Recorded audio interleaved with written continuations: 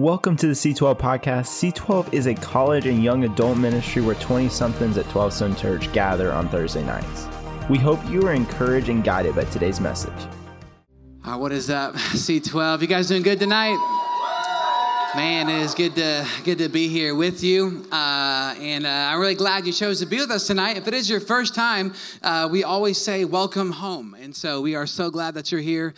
We throw something up on the screen every single week. It's just a QR code. If it is your first time, go ahead, pull out your phone. Go ahead and scan that. We just love to follow up with you. We want to help you just get plugged into maybe meeting other people, getting plugged in with our ministry family.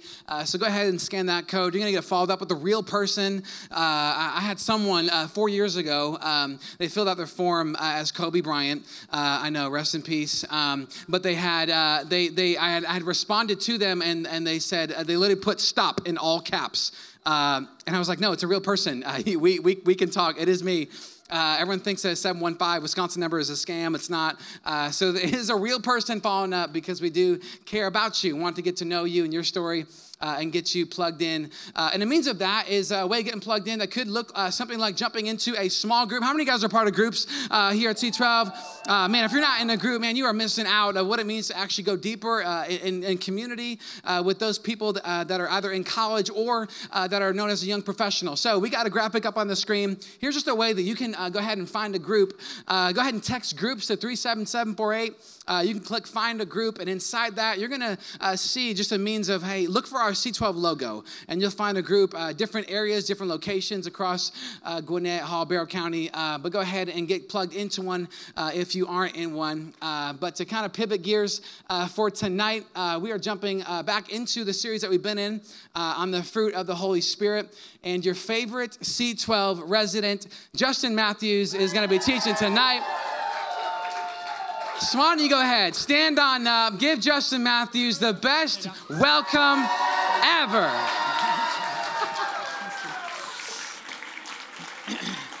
All right. Hey, thank you guys. Man, what a welcome. I don't even want to do anything. Can I just walk away now?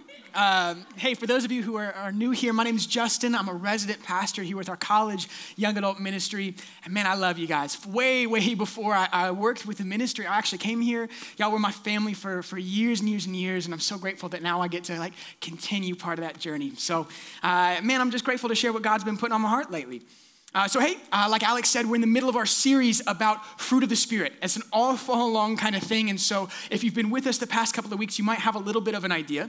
But we're talking about what are the fruit of the Spirit and how do we cultivate them in our lives. And so I thought it'd be fun to shake it up a little bit. I have I'm Mr. Moneybucks. I have a crisp $5 for the first person who, I know, thank you for the wow. For the first person who can tell me the fruit of the Spirit. First person, all of them out of, Johnny, I saw you, go. You missed one. I saw your hand next. Love, joy, peace, patience, kindness, goodness, faithfulness, gentleness, and self-control. She found it. There's nine. I got this for you. Here, Jill, toss that back. You can't keep it. Don't keep it. Well done. Hey, for those of you who missed it, it was love, joy, peace, patience, kindness, goodness, faithfulness, gentleness, and self-control. Give me that $5 back. I just did it too. Hey, so those are the fruit of the Spirit, and now we're talking about, hey, how do we cultivate them in our lives? How do we do that? And so Alex has done a phenomenal job kind of leading us into that conversation, and I thought that a great introduction, if this is your first time joining us, if you're jumping in the middle, I thought that I would love to read John 15 with you because it kind of sums all of it up. It's very direct. So hey, we're going to toss it up. John 15, 1-5. We got it right there. I am the true vine, and my Father is the vine dresser. This is Jesus speaking. He says, every branch in me that does not bear fruit, he takes away. And every branch that does bear fruit, he prunes, that it may bear more fruit. Already you are clean because of the word that I have spoken to you. Abide in me, and I in you. As the branch cannot bear fruit by itself unless it abides in the vine, neither can you unless you abide in me. I am the vine, you are the branches. Whoever abides in me, and I in him, he it is that bears much fruit. For apart from me, you can do nothing. Makes sense, right? That's pretty clear. He says it a lot of times in a different way so that we can grasp it really, really firmly. I like how Jesus does that. I don't get things the first time very often. But he says, abide in me and I in you, and much fruit will come to you. Essentially, much fruit will come to him who abides in me. So fruit isn't something that we can conjure up. It's not something that we can create in our own lives. And I think a lot of times we miss that. We hear those good things like love, joy, peace, patience. We hear the not so fun things like self-control. Sneak peek, that's what we're talking about tonight. I'm sorry. I know it's everybody's favorite conversation, but we hear those things and man, we just want to do our best to form those things in us. And that's not how it works. So does that make sense? Clear as mud? Everybody good? I see a couple of nods. We're going to move on. It took a second. It worked its way. It like snaked its way through the room. Hey, we're going to talk about everybody's favorite fruit, self-control. Self-control is my favorite. I hope you hear my sarcasm. It's just dripping. Hey, I was looking up self-control. I was trying to figure out what is self-control? Because I say that and I guarantee you that there are probably 150 people in this room and every single person has a different perspective. So I thought it'd be fun. Why don't you guys just shout it out? No order, just random. What comes to mind? What's like a one-liner? Give me a one-line definition. What is self-control? Shout out. Self-control is self-control. Spot on. Self-control. What you got? Controlling yourself. We're doing real good. We're doing so good. Discipline, impulse control. This is good. Great stuff. Give me two more. Money? Self-control is money. Okay, money in like the figurative sense, like it's good stuff, yeah? He smiled. That was a no. Give me one more. Discipline, think before you act. Endurance. I like these. Patience. That's a good one. Okay. So we all have like different perspectives of what self-control is. So I want to make sure that all of us are on the same page before we can move forward. Fair? So here's some of the questions that I worked through as I was studying, as I was sitting in prayer. God, what is it? Can you give us a definition? These are some of the questions that I found myself asking. Is self-control a tool? Is it something that unlocks something later in life? Maybe. Maybe unlocks something later in relationships and friendships and character and jobs. Is self-control a pipe dream? Is it actually true? Can you actually have self-control? For a long time, I would have said no. Is self-control a point that we arrive at? Is it a means to an end, or is it the end in and of itself? Like, can you go to bed one day and you're like 99% loaded, and then when you wake up the next day, you make another good choice and you're fully there? Like, you have arrived at self-control. Is that possible? There was a group of philosophers back a couple thousands of years ago. They were called Stoics. And Stoicism was this kind of strange belief, but it was close in a lot of ways to the truth, which is why it's pervaded so long. Have you guys ever seen like the Daily Stoic on Instagram? Have any of you guys ever come across that account? Okay, 2 in the back. I looked in the right direction. The ideas are still around because they're so convincingly almost correct, but they miss the entire heart of it. So Stoics, here's why I'm bringing them up, is because they believed that self-control was a virtue. They believed that self-control was the virtue that unlocked your ability to overcome negative and unhealthy mentalities and emotions. They believed that was the key. That was the thing that, hey, when you're born, you were born with a certain amount of it, and you grow it throughout your lifetime, and that one day you were able to overcome these things. It's like, does anybody go to the gym? Anybody like big gym people? Okay, a lot of people. I'm seeing you. I saw some quiet hands, but they were lifted by very strong biceps. Yeah. So, hey, if you go to the gym, it's like that one guy. You walk in, and he's always there. Like, you go at different times of day, and he's still there. You know who I'm talking about. And you walk, and you're like, man, that dude's big. Like, is that genetics? Has he worked really hard? Is it a combination? Is it something extra? I don't know. Hey, you can all stop whispering, right? It's all natural. I am all natural, okay? That's the facts. But, hey, is that my wife? No, it was not. That makes me less happy. We're going to move on much faster than I anticipated. But just like that, Stoics would believe that the virtue of self-control was something that you had a natural level of, and it was in your control. It was up to you to grow that self-control over your lifetime to reach your maximum potential. Does that make sense? And it's convincing, like I said, because it's almost right, but it couldn't be further from the truth. So here's what we're going to go with our definition of for self-control tonight. We're going to toss it up. Self-control is the supernatural strength to put God's will before your own. Self-control is the supernatural strength to put God's will before your own. And I worded it like that for a lot of reasons. I sat on it, I chewed on it, I spit out a couple different versions. This is the one that I felt peace about giving for 2 reasons. Supernatural strength. It's important. It's not regular strength. There's danger in the conversation that you're going to hear this word of self-control and you're going to think, oh, man, the other 8 fruit, love, joy, peace, patience, like, yeah, those make sense that God would give those to me, but self-control that's up to me. It's got the word self in it. That's a danger because it's a lie, because it's almost right. It's just like the Stoics. But the fact is that fruit comes from abiding in Jesus. And when Jesus abides in us, he produces the fruit of self-control. It is a supernatural strength outside of ourselves. And second part, to put God's will before my own. And you might hear that and be like, no, it's the supernatural strength to do the right thing. It's a supernatural strength to say no when I need to say no, to say yes when I need to say, okay, so let me put it this way. Here's why I said it like this, is because some days it's real easy to do God's will. When you agree with God's will, man, that's the easiest thing in the world. When God tells me to be a good steward of what he's entrusted to me, which includes my job. I come into work and there are days where I get to meet with some incredible people. Some of you guys, I get to sit down and share stories. I get to encourage and be encouraged to share life with them. Those days are so easy. I'm rolling out of bed like before Christmas morning, like a kid. You don't have to tell me to get up out of bed. I'm beating my alarm. I love those days. I don't have to try to be a good steward. It comes naturally. But what about the other days when there's things that I have to do that I don't enjoy so much? What about when my will and God's will don't line up? That's when I need that supernatural strength. It's not so easy, huh? Okay, I gotta sit down for this one. I couldn't share tonight. I couldn't speak tonight without sharing this story, and I tried. In all of the versions that I sat down and I kind of prayed through, God just kept pulling this one back in.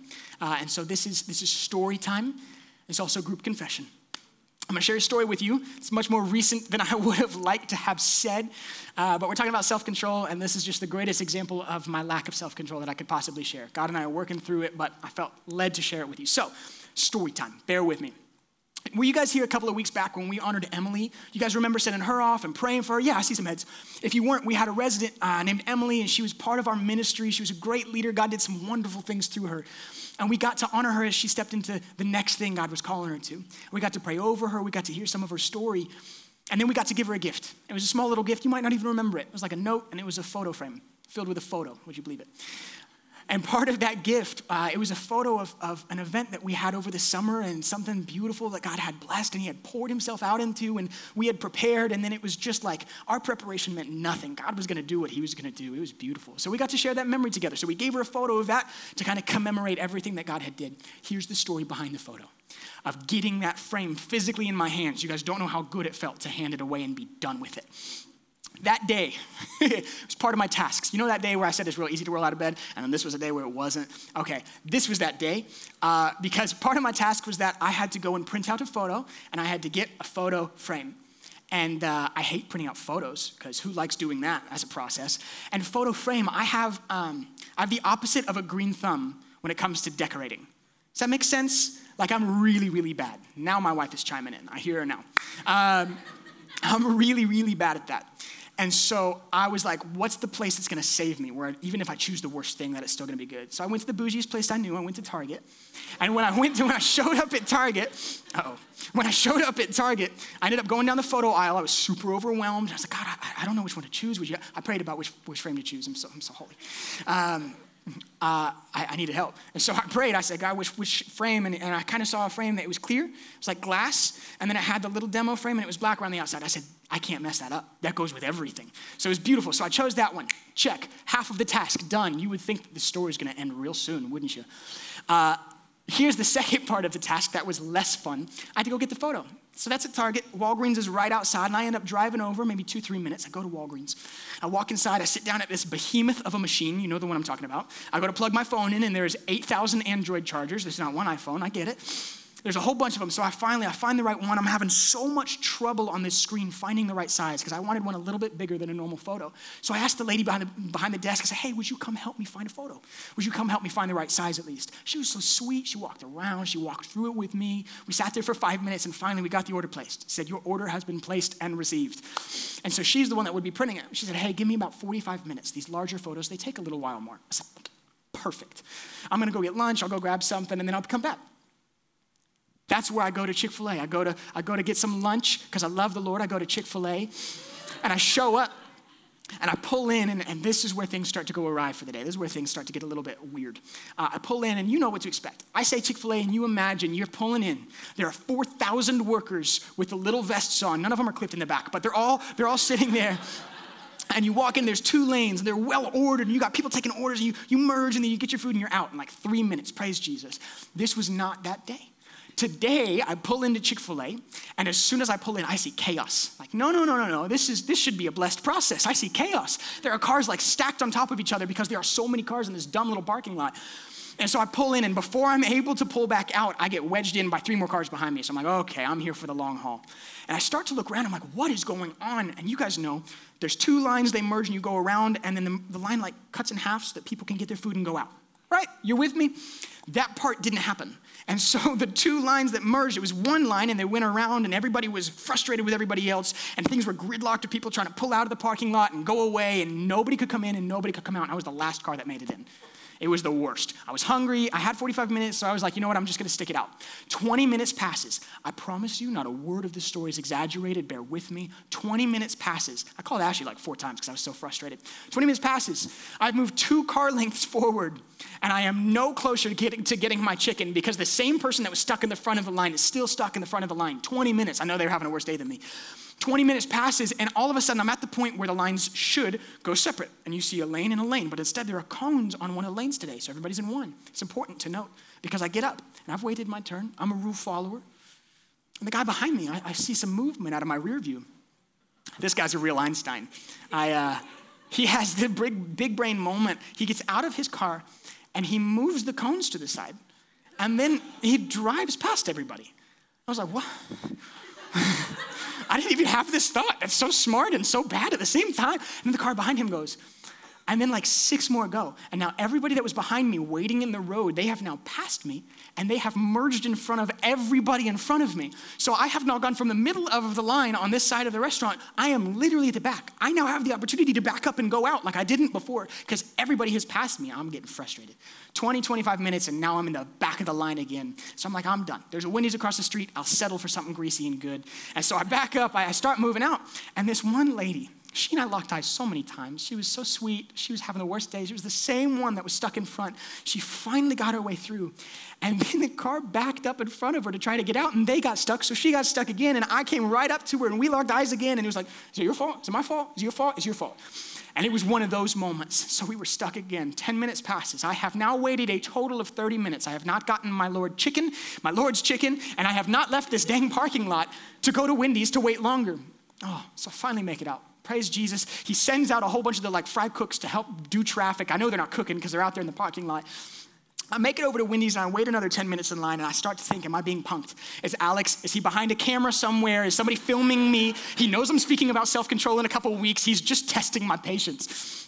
And so I finally I leave Wendy's and I decide I have waited so long, I'm gonna get my dang chicken. I go back in line and I wait another 20 minutes in Chick-fil-A. They have their stuff together now.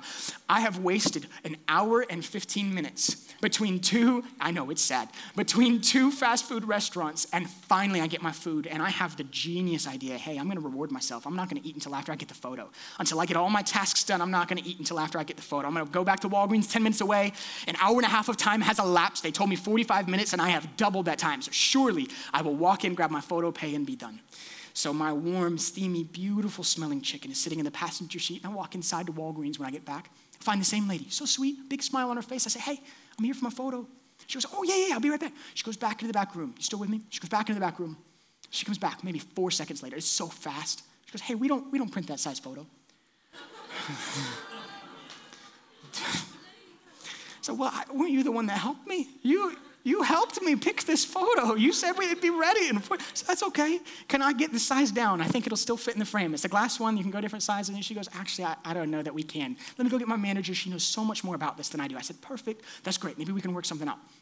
Her manager comes over, and you can tell she's having a bad day too. Might have been the same lady from Chick-fil-A. She's having a bad day.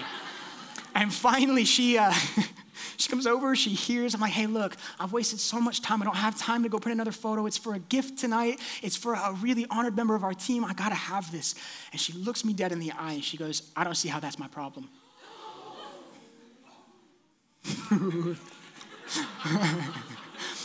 Oh, you can picture Walgreens, right? You know that this is a little area shoved in the back. And I turn around and like, I'm trying to like, oh, Jesus, how do I respond to this? Like, I need this, but man. And so I find myself, I'm looking at the chip aisle, and I'm going to shovel them on the ground. And it's like, now what's your problem? No. So I have this anger, this rage that is built up inside of me because of chicken, and now because of a picture. And so I'm asking myself, I find myself like, how much can I bite into this woman before I get in trouble? Like, I'm about to be a pastor, I'm about to go to C12, I'm about to have this. How much can I like light her up for what she just said to me and still feel okay about going later? And then the Holy Spirit was like, dude.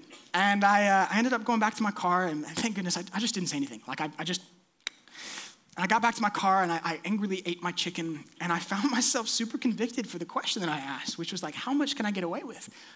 And I started to think, I was like, we ask this question in faith all the time. These kinds of questions of like, hey, how much can I drink before it's too much?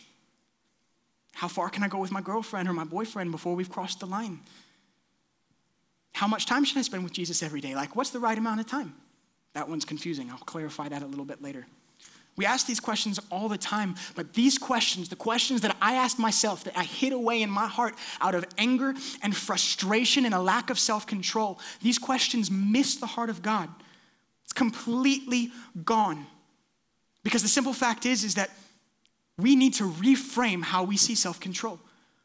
So many of us, we think, oh, when I know my limit and I stay inside my limit, that's self-control. I was kind of curious if you guys would say limit when I asked earlier. If I know my limit, I can stay inside my limit, and I'm good to go. I'm that rule follower who's not moving the cones at Chick-fil-A.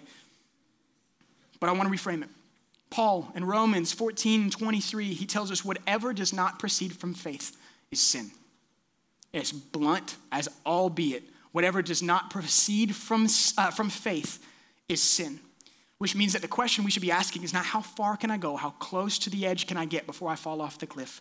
It's not how much can I get away with before I get in trouble or before other people think poorly of me or before God slaps me on the wrist. The real question is, does this bring glory to God? Does what I'm about to do bring glory to God? That's the base question for self-control. Because when you go back, look at the same questions. How much can I drink before it's too much? Does having another drink bring glory to God and what he's created? Or does it take what God has created as good and does it abuse it? Does it put it in a position in your life that it doesn't need to be in? Does it glorify God? How far should I go with my girlfriend? How far should I go with my boyfriend? I know God says not to do this before marriage, but I also know that they used to greet each other with a kiss on the cheek for like everybody in the Old Testament. So like there's definitely a somewhere over here and there's somewhere right here and can I live in the middle? Instead of asking that kind of question, the action that should go instead is, does this glorify God? Does what I'm about to do glorify God? It's convicting, but it's helpful. How much time should I spend with God every day? I think that question is really asking, what's the minimum amount of time that I can spend with God and still feel like I checked the box? Does it glorify God?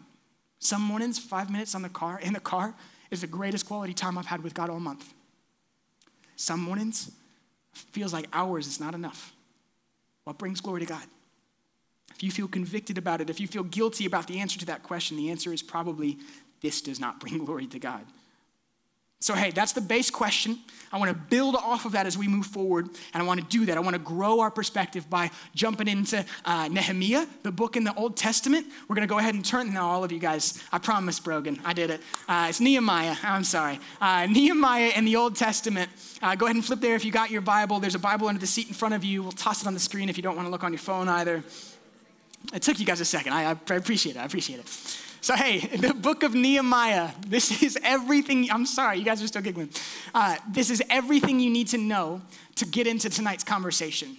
So we're gonna take a 10,000 foot kind of perspective. You guys can go and read through all the details that we're gonna talk about on your own a little bit later, but this will help us to see some of the larger themes. So leading up to the point that we're gonna jump in at the very beginning of the book of Nehemiah, all you need to know is that King Nebuchadnezzar has destroyed Jerusalem's walls. He's laid waste to the walls. He has set fire to the gates. Everything is destroyed, and that's symbolic of the city's demise. When the gates are down, the whole city's down because anybody can come in and plunder and kill and do whatever they want. When the gates are not up for protection, everything has fallen. So that's what we're supposed to understand from this passage. It's in total ruin. And the book of Nehemiah begins with Hanani, Nehemiah's brother. Begins with him and some men from Judah bringing this news to Nehemiah. We jump into chapter 1, verse 3. This is Nehemiah speaking. He says, and they said to me, the remnant there in the province who had survived the exile is in great trouble and shame. The wall of Jerusalem is broken down and its gates are destroyed by fire. They've just delivered this news to Nehemiah, what I just shared with you. And he responds in verse 4. He says, as soon as I heard these words, I sat down and I wept and mourned for days. And I continued fasting and praying before the God of heaven. And he goes into this prayer. Whole section is Nehemiah's prayer. And he prays for himself. He prays for the people of Jerusalem. He prays for the larger city of Jerusalem, the physical brokenness. And he finishes up his prayer with verse 11. It says, "O Lord, let your ear be attentive to the prayer of your servant, to the prayer of your servants who delight to fear your name, and give success to your servant today." Pay attention to that.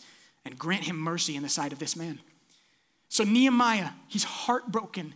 He's just learned that his home has been destroyed and he's brought to shame by it. He's mourning and praying and fasting for days before the God of heaven.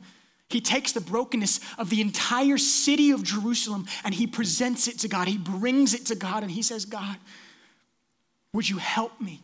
Would you help me to rebuild this? Would you help me to rebuild this brokenness?" That's exactly what God does. God strengthens Nehemiah in 80 different ways. Again, 10,000-foot perspective. He gives him favor with the king. That's the end of his prayer. "Grant me him mercy in the sight of this man." Mercy in the sight of the king so that he'll help me. He'll give me favor to go and do the thing to rebuild Jerusalem. So Nehemiah, here's the speedy version, the Cliff Notes. Nehemiah goes to the king. He tells the king what's on his heart. And the king essentially asks two questions. How long do you need and what do you need? That's the kind of question you want to hear when you're asking for something. So the king gives him everything he needs. He gives him men. He gives him favor. He gives him these written proclamations that he's got favor with every province he travels through to get to Jerusalem. Now the kings will leave him alone because they know that he has King Artaxerxes' favor and protection. So they're not about that. They're going to leave him alone. And so as he finally gets to Jerusalem, he now has the strength to accomplish the task that God has set before him. And yeah, there's a lot of opposition. There's opposition outside. There's men with great armies that are threatening with violence and fear, trying to incite that in Nehemiah's heart. And Nehemiah responds the same way that he did when he heard about Jerusalem's demise. He takes his fear, he takes his temptation to stop working, to stop rebuilding, to stop presenting the brokenness before God and allowing him to fix it. He has that temptation. He takes it to God. God strengthens him. He gives him wisdom, and they continue. There's opposition from inside the walls. There are city officials and nobles that are actually oppressing the people of Jerusalem. They're actually holding these mortgages and these loans over their head, and they are holding their land and their possessions hostage. The people bring this to Nehemiah. He is frustrated. He is angered when he hears these people's cry. And it says that he takes counsel with himself. He sits with God alone, and he receives wisdom. And he goes and he has the exact right words to go and convict these noblemen, to go and convict these officials, to give everything back. And that's exactly what they do. So every time Nehemiah comes across temptation to stop rebuilding, every time he comes across temptation to put it down and to let it continue in its brokenness, he goes to God. God strengthens him for the task at hand. That's the pattern. Brokenness, recognized honestly, brought before God. God then strengthens you for the task at hand. So catch this. God can do more with your brokenness than you can do with all of your strength. He can do more with your brokenness than you can do with all of 10,000 people's strength. Isn't that kingdom math? Don't we see that God's power is made perfect in our weakness? It's kingdom math. It's a beautiful thing. I have another story to help illustrate this one. When I was younger, when I got my first car. Any car people? We got gym people, we got car people. Now there's high raise hands. There you go. I had my first car. It was a 2001 BMW 5 Series. It sounds real nice. It was an old boxy clunker, but I loved it. It was a beautiful car. I saved up for it. I paid for it. My parents helped me out a little bit. I drove that thing until it literally broke. And on that day, I smelled a smell. It was a very smelly smell, and I wasn't sure how to respond to it. So, if I just ignore this, maybe it was like a skunk or something. I knew it wasn't. So maybe this is a smell that'll go away. And it didn't. A couple minutes later, I heard a pop. I made a bop sound. It was more of a pop sound, though. And I heard a pop. And something in the engine had not done what it was supposed to do. And then my car immediately, you know the lever, that thing that goes like this with the temperature? It went all the way up and a little bit past the hottest. So I was like, uh-oh. I pull over, there's a little bit of smoke coming out, and I've noticed that all of a sudden, I don't know anything about cars, so I find out later, it's not all of a sudden, that I have somehow broken my radiator tube. It's a tube that carries fluid that goes throughout the engine that cools it down. That's all you need to know. It cools the engine down. So all the fluid that was supposed to be inside the engine, it was on the engine, making that terrible smell, not cooling the engine down. So I took it to my dad, because I'm not going to a mechanic, I'm a broke college student. And I take it to my dad, and me, him, and my neighbor, we pull it into our garage and we start working on that thing. We're so confident, it's just a tube. We can fix this. And in fact, in hindsight, I was thinking on this, we don't actually have the tube to replace it. We just opened the hood and started doing things. And so we have no clue what we're doing, and all we're trying to do is identify where it is and how we can fix it. And after 3 or 4 hours, not only have we not fixed the tube, we've also managed to crack the radiator itself, which is a much bigger problem. You can't just replace the tube. You gotta, oh my gosh, I see some giggling over there. You've broken a radiator before. Anyway, so we break the radiator. We've also managed, and again, I don't know anything about cars, we've also managed to find the one other piece of this engine that has to do with cooling the engine. We have broken every piece of this engine that needs to be cooled, so that way there is no coming back. This car was done for. I traded it in. I had to get a new car. I'm still driving that one to this day. That was the last day of this car that I had so lovingly named the Black Pearl. It was beautiful. That was the last day. And it was because my dad and my neighbor Edison and I, we all brought this car together. And we tried to fix what was broken ourselves, even though we had no freaking clue what we were doing. We thought we could fix it, but we just broke it worse. We broke it more. And this is true all of the time in our lives. We feel like, hey, I don't have the equipment. I don't really have the knowledge necessary, but I can muscle through it. I can find a YouTube video, I can fix this thing in my life. I can go and find like a meditation thing. I can go put structures on my phone. I can delete some apps or get some apps to really help me develop new habits. Man, if I could just do something for 21 days, I'll be able to do it the rest of my life. You do things to try to fix habits. You do things to try to fix bad character. You do things yourself, but you got to remember self-control is the supernatural strength. It is I can't hit this home far enough. It is the supernatural strength to put God's will before your own. You can't do it on your own. We can't forge our own self-control. The Stoics were wrong. Take those thoughts out of your head. Who better to look at as a model for self-control than Jesus himself? He's the one that says he'll give it to us. He's the source of it. Let's look at Jesus. Jesus in the Garden of Gethsemane.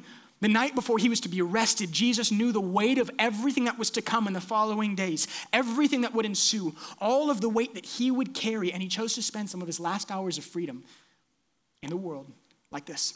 We're going to look at Mark 14. This is one of the gospel accounts of the Garden of Gethsemane. It's up on the screen? Perfect, we'll toss it up. And they went to a place called Gethsemane, and he said to his disciples, "Sit here while I pray." And he took with him Peter and James and John and began to be greatly distressed and troubled. And he said to them, "My soul is very sorrowful, even to death. Remain here and watch." And going a little while farther, he fell on the ground and prayed that if it were possible, the hour might pass from him. He said, "Abba, Father, all things are possible for you. Remove this cup from me. Yet not what I will, but what you will." Luke writes it this way. A little bit later, another gospel. And when he came to this place, he said to them, Jesus, "Pray that you may not enter into temptation." Pray that you may not enter into temptation. And he withdrew from them about a stone's throw. And he knelt down and prayed, saying, "Father, if you're willing, remove this cup from me. Nevertheless, not my will, but yours be done." And there appeared to him an angel from heaven, strengthening him. And being in agony, he prayed more earnestly. And his sweat became like great drops of blood falling down onto the ground. Jesus' reliance on the Father needed to be so great in order to overcome the temptation to set aside God's will for him. You understand that Jesus was about to tear the veil. He was about to take on the weight of all of the sin of everybody who had come before and all of us who would come after. He was about to physically and spiritually and literally take on all of our sin, our shortcomings, as the perfect lamb, the sacrificial lamb. He was about to fulfill all of the law and all of Scripture. It was a weighty, costly act, and he knew it was coming, and he cried out, "Abba, Father, if there's any other way, if there's any way to not do this, help me to do that. But God, if you're not going to change my circumstances, then strengthen me to get through them." Jesus didn't stand tall in the face of temptation. He humbled himself at the foot of the Father. I think this is where we go wrong every time. I think that this is where we go wrong as people every single time. We think, hey, look at me. Look at me, I've got self-control, whether I got it from God or whether I feel like I conjured it up myself. I got self-control. I can face this temptation in the face. Guys in the room, All right, you just got to give me permission. I'm going to be real direct the rest of this sermon. Guys in the room, you're looking at your phone, you're on Instagram, you're on the things that will lead you into the mentality of maybe looking at porn a little bit later. You say, no, I can sit with temptation. I'm strong enough. I can look this thing in the face and overcome it. Are you kidding me? And then where are you at later?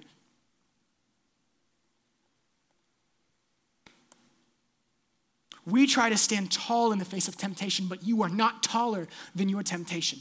You are not stronger than your temptation. I'm sorry if this is bad news for you. I don't want to offend you, but you are not stronger than the sin in your life. You cannot overcome it out of your own strength. You cannot overcome it out of your own power.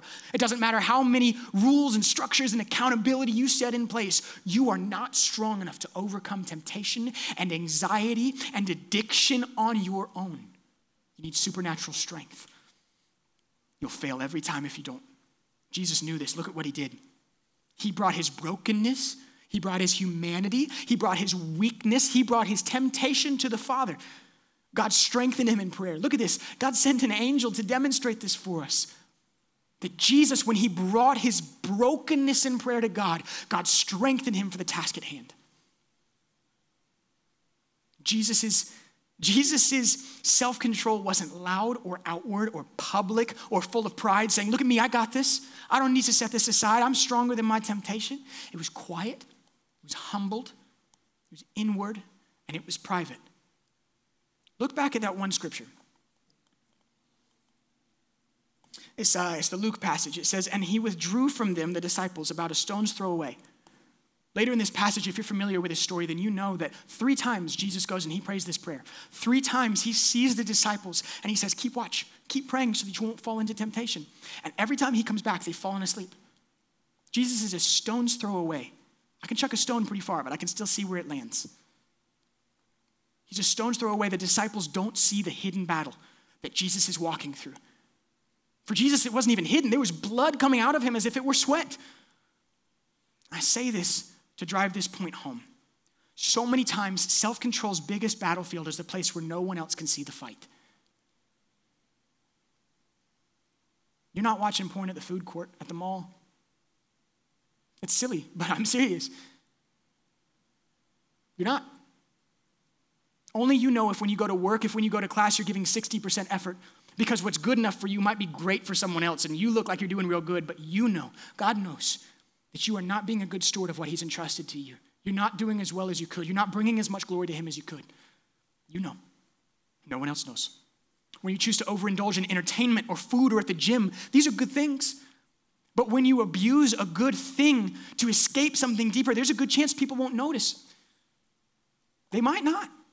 When you hide away from pride or selfish ambition, when you hide those things away in your heart and you begin to let bitterness grow its roots into you, you begin to be resentful of the people around you, but you still put on a smile, you still say nice things to them. No one sees those things corroding your character or your heart. No one sees when you choose to sleep through your quiet time in the morning. No one sees when you choose to sit on your phone instead of spending time with God. No one sees those things. Ben, you can come back up. I want to tell you guys a story about my freshman year of college. It's about this hidden battle. Now, I got my call to be a pastor when I was a junior in high school, a couple years before. And I felt like it was clear as could be. I felt like it was this beautiful moment in prayer that God was like, you're going to be a pastor. I choose you. It was awesome. And I did the first thing. I went and I shared it with all my friends and my family and my pastor. And I told everybody. And every single one of them came back to me and said, Justin, I'm not sure you heard God right. I'm not sure God's right about that one. I was broken. I was surprised.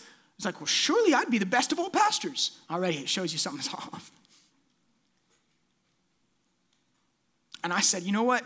God, if you're not going to change my calling to fit me, then I'll do it myself. If I'm not right for my calling, then I'm going to change my calling to be right for me. And so I went about the next 3 years doing everything I knew how to run away. I changed my major 1 billion times just to try to find something that satisfied. I turned to everything that my flesh desired. I gave into absolutely everything. I made decisions that hurt my girlfriend at the time, my now wife. I made decisions that they were selfish decisions to make me feel like I was in control with my family, with my mom and my dad. I said things that I still regret to this day because I wanted to be in control. And then you fast forward to my freshman year of college. I'm out of the house. I got freedom to do anything I want. And I do it all. Later that year, it was April 10th, 2018 of my freshman year. It was towards the end of the spring semester. I lived my whole freshman year like that. What I was hiding the whole time of doing these things that seemed great, all the partying and everything, and being a poor student and being a bad son and all of these things, it all began to catch up with me, and I couldn't hide the battle of what I was struggling with anymore. And so it came to the outside, and I just collapsed. I was in my room one day, and I just said, God, I can't do it anymore. I have no strength to go on my own. I can't overcome all the sin in my life. I can't overcome the shame about running from you. I can't run far enough from you, but I can't feel like I can run to you because I've done all these things. I'm stuck in the middle. I don't know what to do. I was filled with anxiety and depression and fear. Thoughts of self-harm had come back from when I was earlier in high school.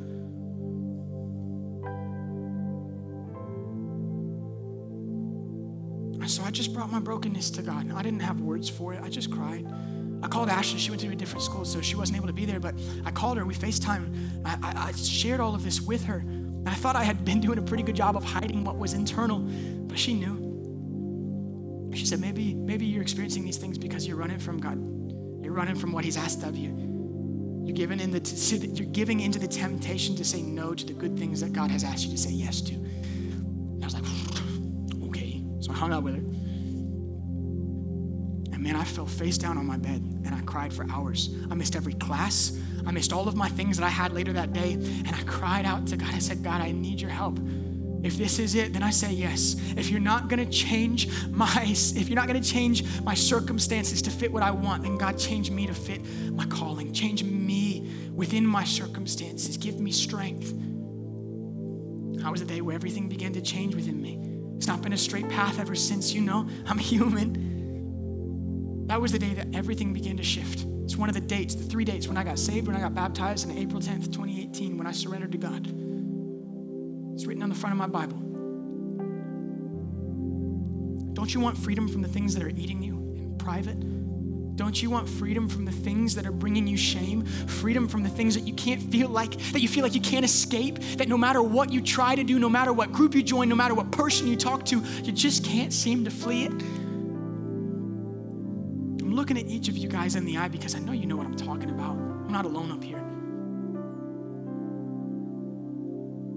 But it's easy to hear this message and to again say, no, I'll let God grow it in me, but I'm gonna go home and create a plan. I'm gonna leave tonight with a plan to do more. I don't want you to leave tonight with a plan to do more. I want you to leave tonight having drawn nearer to the living God.